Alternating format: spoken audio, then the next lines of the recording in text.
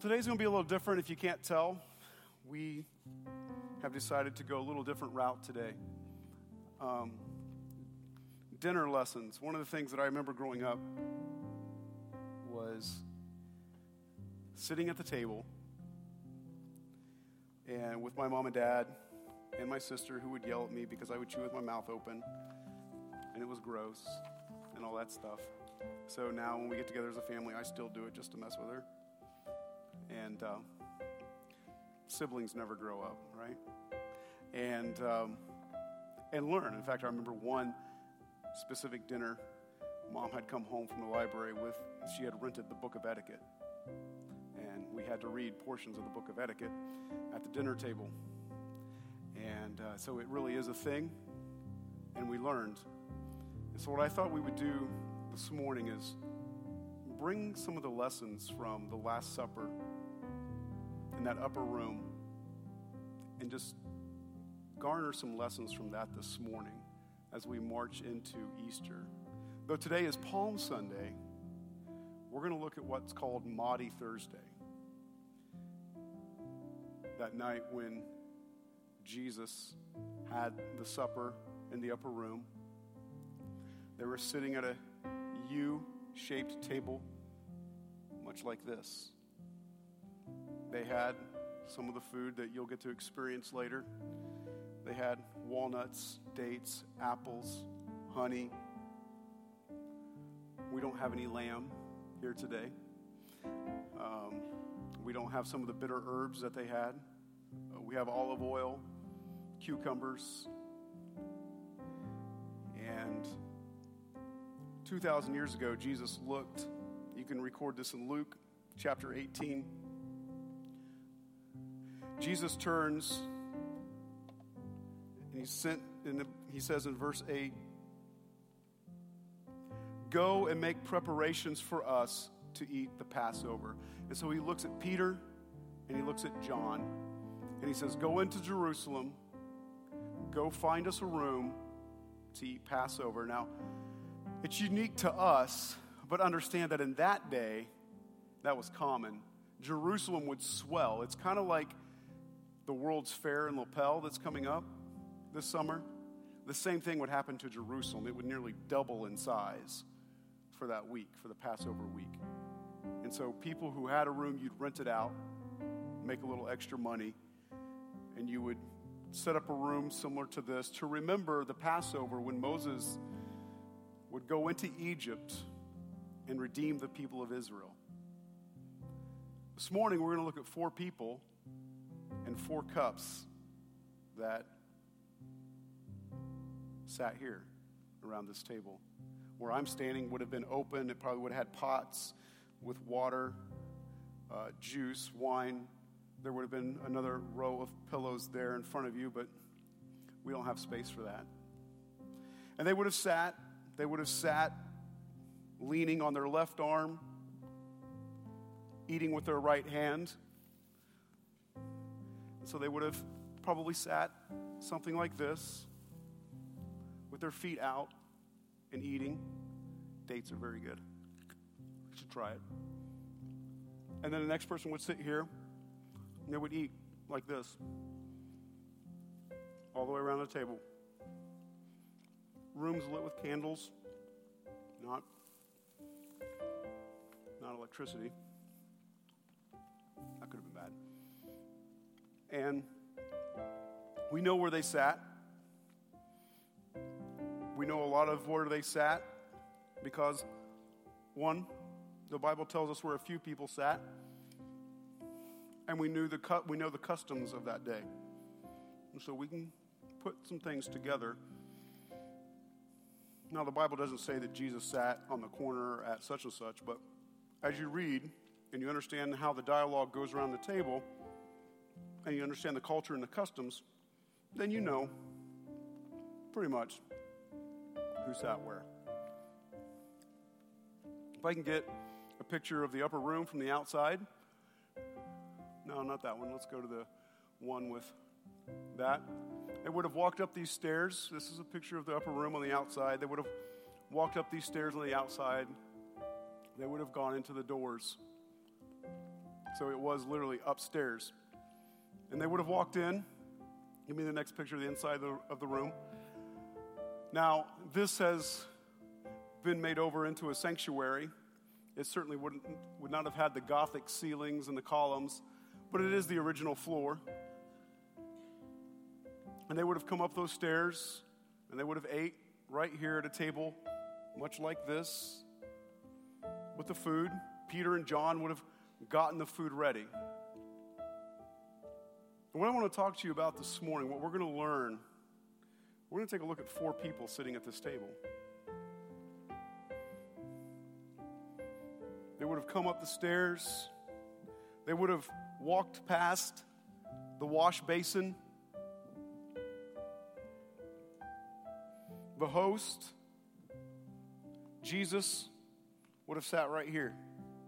This is where the host sits, the one who paid for the meal, the one who paid for the room, the one who paid for everything. He's the host. You know, Jesus still pays for everything for us. He's just not in the flesh. And then it moves to the seat of honor, all the way around to the seat of recognition on his right. And so there would have been a seat of recognition, the host, Jesus, who paid for everything, the seat of honor, and all the way over here would have been the seat of the servant, the one who has to serve everybody.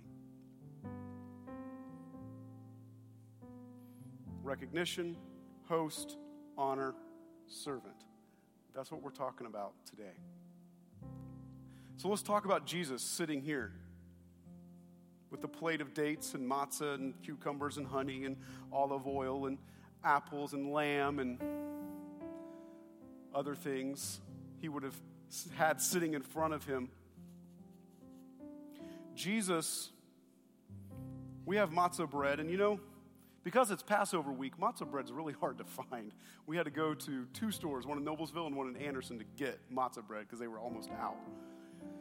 But this is the bread very similar to what Jesus would have broke and ate. It's unleavened bread because it doesn't have yeast in it. Because in the Bible, yeast is sin. So they were responsible for getting all the yeast out of the room. All sin had to go. And Jesus would have stood up and he would have said, he would have broke it, and he would have said, take, this is my body broken for you. With no yeast, with no sin, a perfect piece of bread. And you'll notice it's perforated. Now, we use machines on conveyor belts, but back then they would have flattened the bread and beat it with a whip to put holes in it. And so Jesus breaks the bread and says, this is my body, and it's broken. Because within 24 hours, he's nailed to a cross. And it's beaten with a whip, with no sin in it, with no yeast in it. Highly symbolic. Jesus probably would have had the honey. Honey, it was symbolic, the sweetness of freedom. They would have had that. Every piece of food on a Passover table is symbolic of history of Israel. Whether it's the cucumber, the apple, the honey, the olive oil, the matzah bread. Every piece of food has a meaning. And I don't have time to go through that today. And so, just think with me for a minute. Jesus, sitting here, knowing what's about to go down within 24 hours, and yet none of these guys have a clue. Have you ever known something, but it tore you up inside, but you had to save face? That's exactly what Jesus is doing. It's tearing him up inside. He's saving face right now. And he knows they don't get it. And we talked last week, if you were here, he told them 3 different times, like, guys, this is going to happen. And they're like, okay. So he's saving face, enjoying his last meal with them.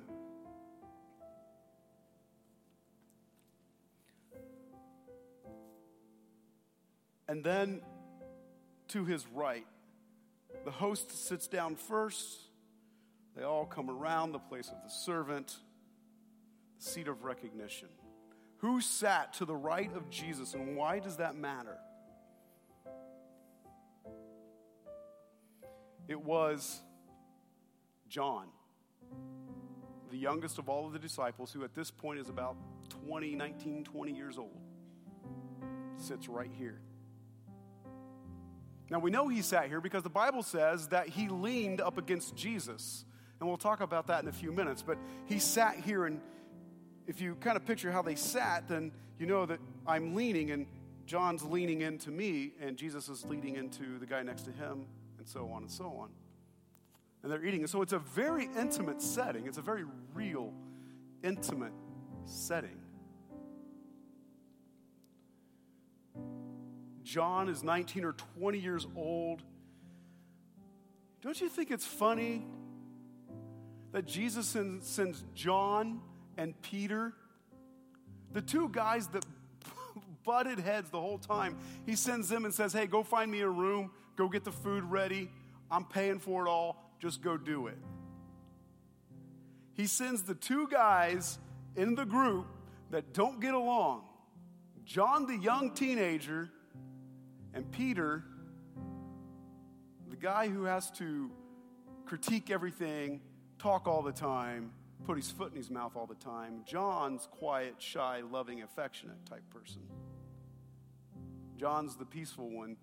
Peter's the fighter. And he goes, you two go. You two go. You see, what we have to understand in our lives is that God is going to bring people into our life, and they're going to sit around our table, and they're going to partake of our food. We might even pay for their dinner. We might help them out. But everybody in our life is different from everybody else. But it's the differences that make us whole. It's the differences in church that make the church a whole body. You know, yesterday was working at the new baseball park. And, you know, I'm not, those of you that know me, you know me well enough, you know, one of the ways that I need to be more like Jesus is the whole carpentry thing, because I'm not, right? I do manual labor, but I don't understand anything, right? And so I'm spreading stuff in the dugout and trying to make it level. And he doesn't know it, but he comes in. Brandon Hutchison walks in and goes, I like it. It looks good. It looks level. And for a guy that stinks at manual labor, I felt like $1 million. Now, you don't know you did that, but you made me feel like $1 million.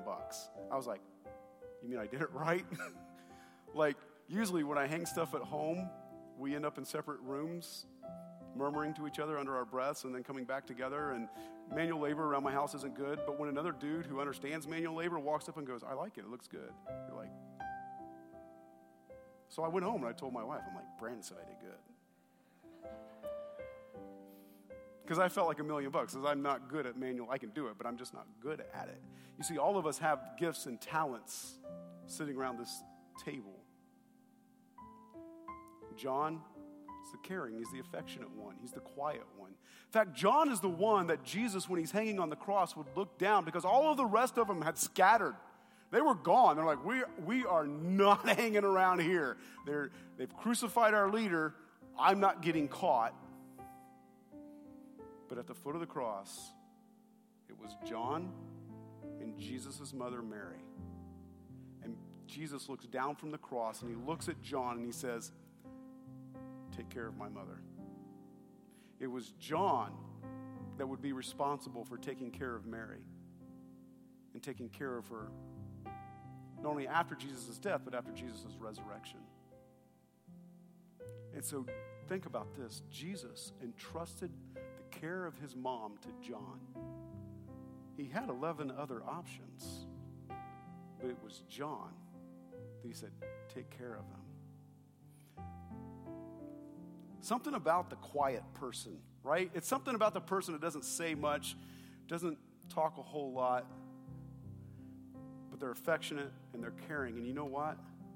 It's like, I can trust that guy. I can trust that guy. So John sits here. Jesus here. The place of the servant. The place of the one who has to serve everybody else. The place of the one that has to wash everybody else's feet. Peter. Peter sits here. Well, this is interesting because Peter is one of Jesus' inner three.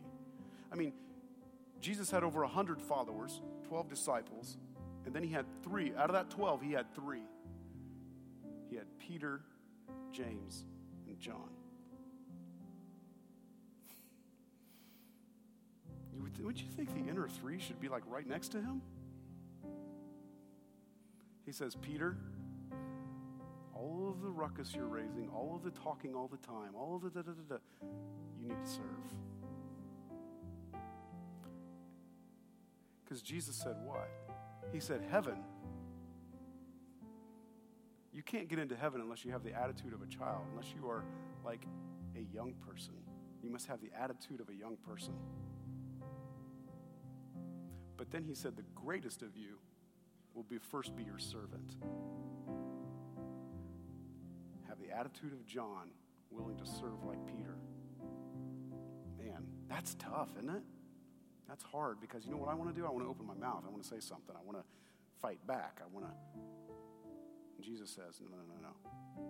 Serve, Peter. Serve. So, Peter, he's one of the oldest. Matthew is the oldest, but Peter's right up there close to him. Peter's probably about 30-something at this point. And Peter's he's a fisherman. He has to know. In fact, one of my favorite verses at the end of the book of John, it says, after Jesus' resurrection, he's walking on the beach. He's defeated death. I mean, you've already defeated death. How good can it get? Oh, yeah, well, let's just go stroll on the beach. Okay, that too, right? And so we go to stroll on the beach with Peter. Well, Peter and John are kind of rivals, and they get jealous of one another. And even after Jesus' resurrection, as Jesus is walking alongside with Peter, and he's talking with Peter behind them. And this is like the last few verses in the entire book of John.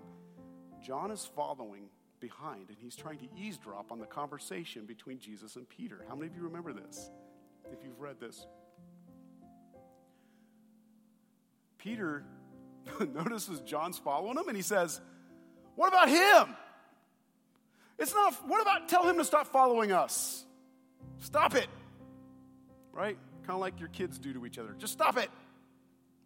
And Jesus, one of the last pictures we get from John is Jesus kind of firing up a little bit and turning to Peter and saying, if I choose to let him live until he sees the end of the world, what is that to you?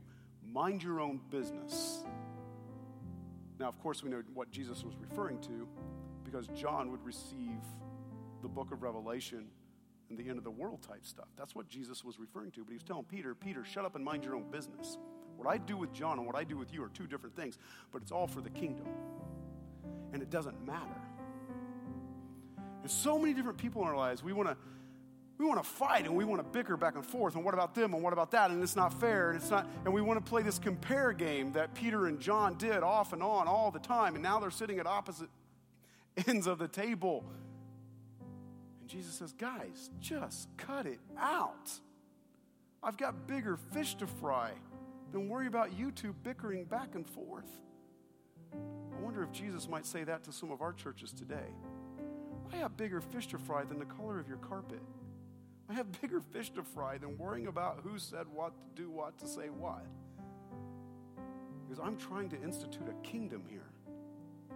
You do your job, they do their job. Everybody focus on their job, and we together as one body with all of our differences will come together. And so imagine,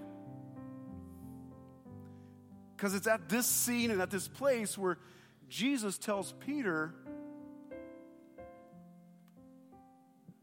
get the wash basin. And Jesus does something. Peter gets the wash basin, and Jesus comes over here, and as Peter's leaning this way, Jesus gets down. Because you see, one of the things that the host is supposed to do is pay for a servant to be here and pay them to wash everybody else's feet. In fact, the servant would never eat. The servant would stand right there. That would have been the door up there. They would have came up the stairs. They would have walked by the wash basin that the servant had prepared to wash people's feet. There's a servant in the room, but it's not the servant.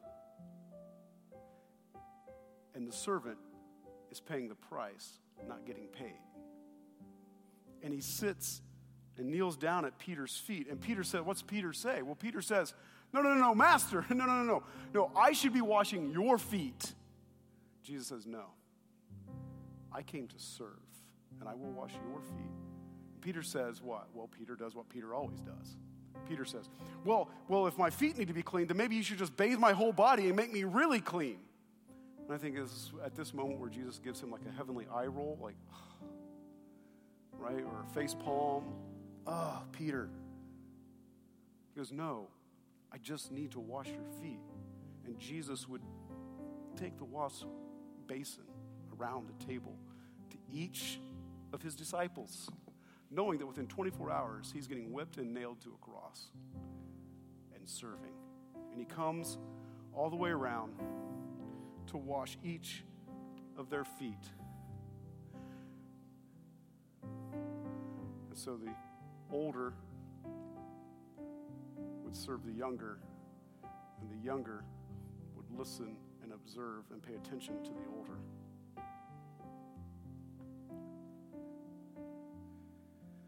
But there's one guy at the table we haven't talked about yet. And he plays a big role in this night.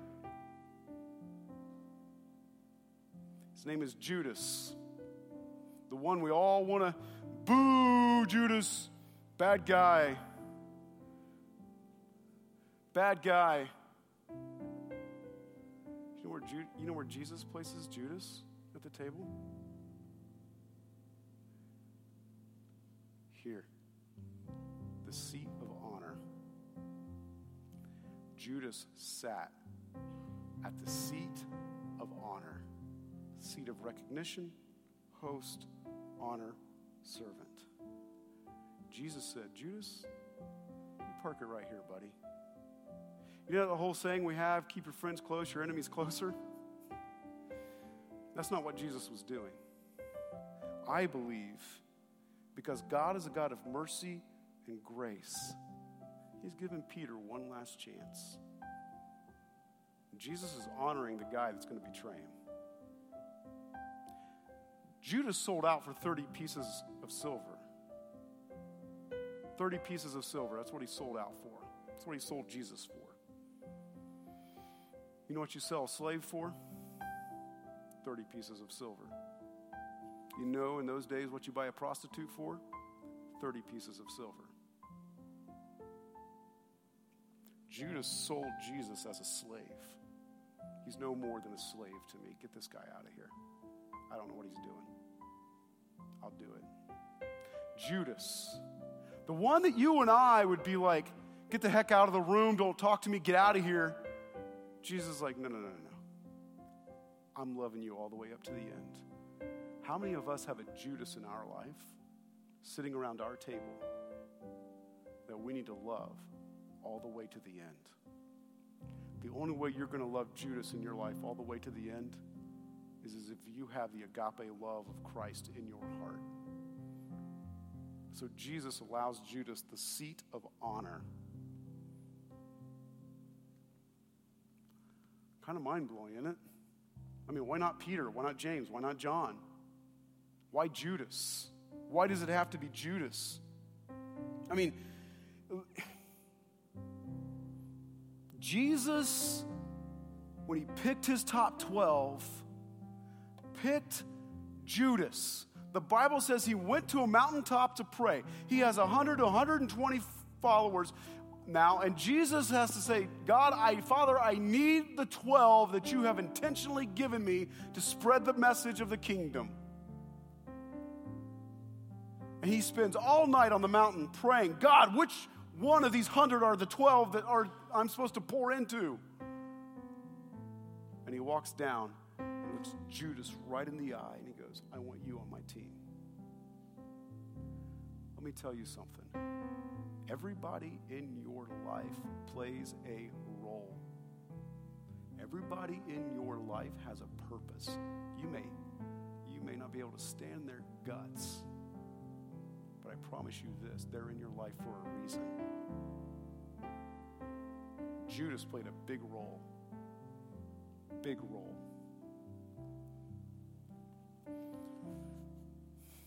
John chapter 12, Judas was the treasurer and kept the money for Jesus' ministry.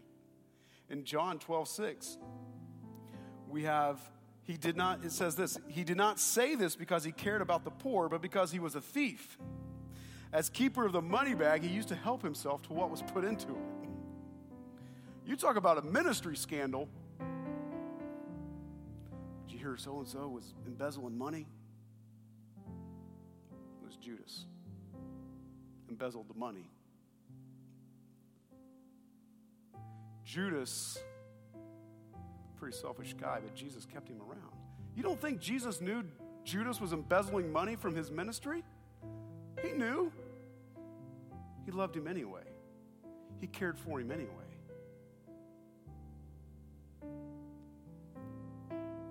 Thief, Judas, has a place at this table. The person that hates on you in your life, the person that gives you the hardest time, the boss that is so demanding that you can't stand it and you just want to leave, they all play a part in your life. They all have a role to make you better. Jesus, his ministry was supported. People gave to Jesus. People like, I know I'm going to botch this name up, Chuza. Chuza, in Luke chapter 8, verse 3, you can look it up later. Luke chapter 8, verse 3. Chuza, Herod had a person that managed his house and ran his house and was in charge of the money, in charge of the household, in charge of everything so Herod could go about and do his job. Chuza was that manager's wife. Chuza gave to Jesus on a regular basis and supported his ministry. Susanna supported Jesus' ministry. Others financially gave to Jesus so he could travel and spread the gospel. But who they give it to? Judas. Who managed it? Judas. Jesus, I know this is a big theological debate, but I stand on this side of it. I believe Jesus had money. You don't pay for a room, pay for all of this. You don't. How can you continually dip into something if there's no money there if he's poor? Why do Roman soldiers gamble for his clothes if they're not worth anything? Jesus had money. Now, I'm not saying he was filthy, stinking rich, but he had enough money to do what he needed to do. And Judas was sure going to dip into it and get himself some of it. I think Jesus was putting his money where his mouth was. This man matters to me. I don't care that he's robbing me blind. This man matters. Here's what we have to understand. That the people that hurt you the most are usually the ones you trusted the most. Tell me, you going to give your money to somebody you don't trust? Probably not. The ones that hurt us the most are usually the ones that we trusted the most. But it can make us stronger. It can make us better if we allow it. You see, it's people like Judas that cause Jesus to move into his destiny. And it's people like Judas in your life that cause you to become a better person, to step up higher. The Johns and the Peters, they'll always be there. And you can trust in them. You can trust your mom to John. You can trust Peter to serve and Peter to go out and to fight for you and chop off ears for you if necessary, as the Bible says, right? You can trust these people, but it's these people that push us to our destiny. It's these people that make us better because they cause us to die to a piece of ourselves and look inwardly and say, okay, what's really going on here? What's happening? People who do you wrong serve a purpose. Don't hate them. Pray for them. Pray for your enemies, Jesus said. Pray for your enemies. And so we all have people like that sitting around, and Philip and Matthew and Mark and on down the line, Philemon, all the way around to Peter. Sat, eating. Then the Bible tells us something else happened that night. And this is where I'm going to start kind of pulling it all together and pulling it to a close. In a Passover Seder, there are 4 cups that are drank from, and they're shared. Now,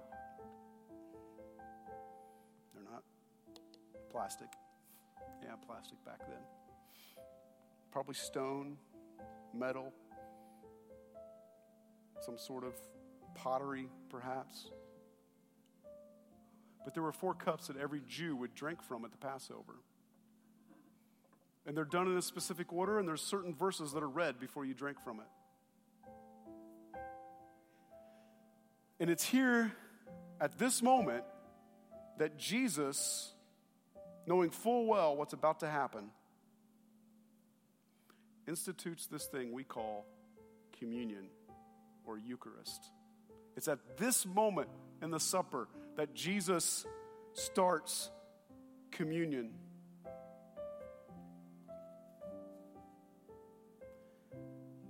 The 4 cups of the Passover, they were again supposed to be a reminder of everything that happened on the Israelites' escape from Egypt, for them to remember the 40 years of wandering until they got into the country that we know today as Israel. And so, the first cup, Jesus would have taken it, he would have stood up. The Jews would call this the cup of sanctification. The cup of sanctification. Jesus would have quoted Exodus chapter 6, verse 1 as he stood up, and he would have said, I will bring you out from under the yoke of the Egyptians. I will bring you out from under the yoke of the Egyptians. I will sanctify you, or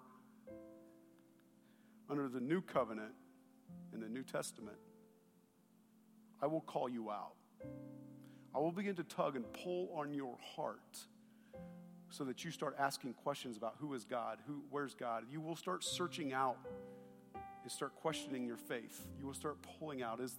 I am sanctifying you. I am pulling you away from everything else. Everything that you've known, so that all of a sudden you don't want to sleep in on Sunday morning anymore. You want to get up and come to church. I'm pulling you out. I'm pulling you out. The cup of sanctification, he would have drank it, and he would have passed it around. And then the second cup, he would have grabbed it, the cup of plagues and the plagues of Egypt. He would have held it up. Jesus would have read in Exodus chapter 6, verse 6, I will free you from being slaves. The second cup in the new covenant would represent the cup of salvation. What were the plagues? It was after the plagues that Pharaoh let them go. So Jesus would have said, I will free you from being slaves. I will free you from the slavery and the bondage of yourself. I will free you from the slavery and the bondage of sin. It would have been salvation. The third cup, Jesus would have picked up. It's the cup of redemption. I will redeem you. So he starts to draw us out. He saves us. The third cup now is that growing relationship with Jesus, growing in it, right? But he would have stood up, Jesus would have said, Exodus chapter 6, verse 6, though they didn't have it in chapter and verses back then, we do today, but he would have said, I will redeem you with an outstretched arm, redeeming grace. I will continue to redeem you all the days of your life as you grow closer to me, draw closer to me, I will continue to redeem you. But now, the fourth cup, different than all the rest. This is where Jesus makes an interesting, not subtle, change to the Passover Seder. He picks up the fourth cup. He would have stood up, Exodus chapter 6. This is the cup of praise, of celebration. Exodus 6, 7. I will take you as my own people, and I will be your God. This talks about the fourth cup. I call it the cup of homecoming. When we're home, celebrating in heaven with all of the people that have gone on before us. Now, I don't know what we eat in heaven, but I promise you, it tastes far better than anything you've ever had on this earth. And this cup is different because here's what Jesus did. The Bible tells us the homecoming cup, the cup that represents us going to heaven, Jesus drank from all those three. He said, I will not drink from this cup again until I see you in heaven. He didn't drink out of this cup. He goes, I will drink this cup with you when I see you in heaven. And then he passed it around the table. Now close your eyes for a minute. We're 1 year. You're one of the disciples. Close your eyes. We're a year after this. Jesus has died, risen, walked on the earth, and went back to heaven. Now you're coming back to your Passover Seder because that's what you do. You're Jewish. You're with your family. You get to the fourth cup. Now I want you to picture the look on the faces of the disciples 1 year later when they pick up the fourth cup and realize it's the homecoming cup. What do you think their faces look like?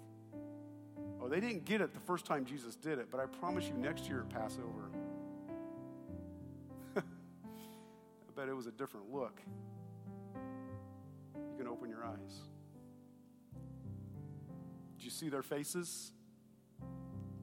Did you see Peter sitting there going, oh my gosh, I got it. John saying, wow, that was deep, Jesus. Because he didn't drink it. He said, I will not drink this cup until we're all home. Can you imagine what went through their mind a year later? 4 people, 4 cups, all happen. And in our lives, there are going to be people in our lives that come in and out, and they all serve a different purpose. In life, you're going to drink from that moment when God pulls you out, where you finally come to Jesus. You say, yes, Jesus, you are Lord and Savior. I want you in my life, and I want to be baptized as a representation that I have died to my old nature, and I'm coming up in new life. I want that. And then the third cup is, I'm going to grow in likeness with you. In the fourth cup, Jesus says, we will all drink it together. I have news for you. Jesus hasn't drank out of this cup yet. He's going to. He's as sure as it's raining right now. Jesus is going to drink out of this fourth cup, and it will come at the end of the world when we are all seated with him, and the millions of people that have gone on before us, we will sit together, and our eyes will be open to go, oh my gosh, he didn't drink out of this, but he's doing it now. And you'll be privy to that. You'll be there to see that. I wonder, as John's sitting here, Jesus there, Judas and Peter, because the Bible says that Peter is sitting here, and he looks over at John and says, ask him who's going to betray him. He's like making hand signals. Who's going to ask Jesus? Because John's sitting right next to Jesus. I mean, John's like right here, and the Bible says that he leans in. He's sitting here, and he leans into Jesus and says, who's going to betray you? Jesus sits here. He's kind of leaning, sitting on the pillows, leaning. This is actually kind of comfortable, by the way, right? And he says this, the one who dips the bread. Now, some translations say sop. That's a gross word, right? It's like moist. Oh, can you believe I just said that? He says, the one who dips the bread in the sop with me is the one who will betray me. And he dips the bread, and Judas at the same time. But guess what? Again, mercy and grace. You don't dip sop with the host. That's a no-no. Unless the host has invited you to dip. Judas. He calls him out. That, in that culture, is a sign of high respect. Why didn't he say John? He respected Judas's role, even though it was an ugly role, and even though it was a nasty role, he respected it. And the Bible says at that moment, when Judas dipped and ate the bread and the sop. What was sop? Sop was just essentially beef broth, chicken. It was a broth. It was like a gravy. You dip the bread in it. I mean, I'm down with that, right? Bread, gravy, it's all good. And they eat it. And the Bible says at that moment, Satan himself entered into Judas's body and took over to have Jesus killed.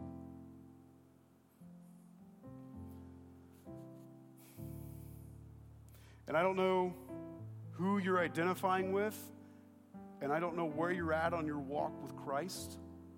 Maybe God's calling you out and you haven't accepted Jesus yet. Maybe you've accepted Jesus and you're on that third cup and you're still growing and growing and growing.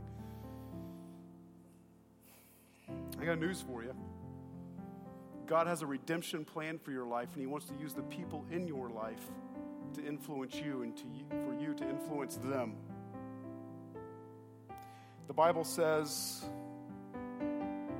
the Bible does not say, we know from culture that at the Passover Seder, then, when this is done, they would walk out of the room, they would file back out this way and back down the stairs, and they would sing Psalm 113 to 118. And so Jesus, walking out with his 12 disciples, would sing Psalm 113 to 118. And they'd sing it from memory. So if you ever wondered if Jesus sang, he did. Now, I just wonder, I know people talk about angels singing, but I'm sure Jesus' voice is probably much better than that. And they would walk out singing Psalm 113 through 118. Now, we don't have that today. We don't have that written down to music. But we're going to stand and we're going to sing a song that is reflective of that. And during this final song, go ahead and stand. During this final song, at any point in this final song, here's what I'm going to ask you to do. This is how we're going to close today. I'd like for you to come down with your family and take communion. And then I want you to come, grab a plate after you've taken communion. Grab a plate, grab a napkin. We have olive oil up here with seasoning. We have honey and apples and cucumbers and walnuts and dates and some of the exact same food that they would have eaten up at that table. So why don't you come partake of communion as we close out with this song that's reminiscent of Psalm 113, 118 that they sang. Take communion that Jesus instituted. And then with your family, with your kids, if some of you want to go get your kids, I know I've just thrown River Kids a curveball. If you want to go get your kids and bring them back in here for a moment to take communion and partake of some of the food that Jesus and his disciples would have ate, you may do that. There's a table up here, and there'll be a table in the back with the same food. I'm going to ask for Lynn and Amy to come over here to the side, and I'm going to ask for Aaron and Cam to come over here on this side. If you're here this morning, and maybe you're still drinking out of this cup where God is calling you and calling you and calling you, but you haven't drank out of the cup of salvation yet, and you want to accept Jesus into your life, they would love to do that with you and help you accept Jesus. If you need prayer for anything else during this last song, I want you to come forward. They'll pray with you. But let me pray real quick. We'll take communion. You can share in some of the food. Feel free to go get your kids and come back, and then you're dismissed. Heavenly Father, I thank you for what happened that night, on Thursday night in the upper room. Lord, in our lives, there are so many people sitting around the table of our life with so many different roles to play. Lord, may we embrace them all. God, may we show respect to the people that have sold us out. May we respect them and love them. Lord, may we show trust to the people that, as John, you trusted John to take care of Mary. May we be thankful for those people. And Lord, may we be thankful for the people in our lives that seem to fight us at every turn, but are still willing to serve, Lord. For everybody has a role at the table. And Lord, as we continue to walk through the cups, Lord, may we all look forward to the day when we will drink the fourth cup with you in heaven. In Jesus' name.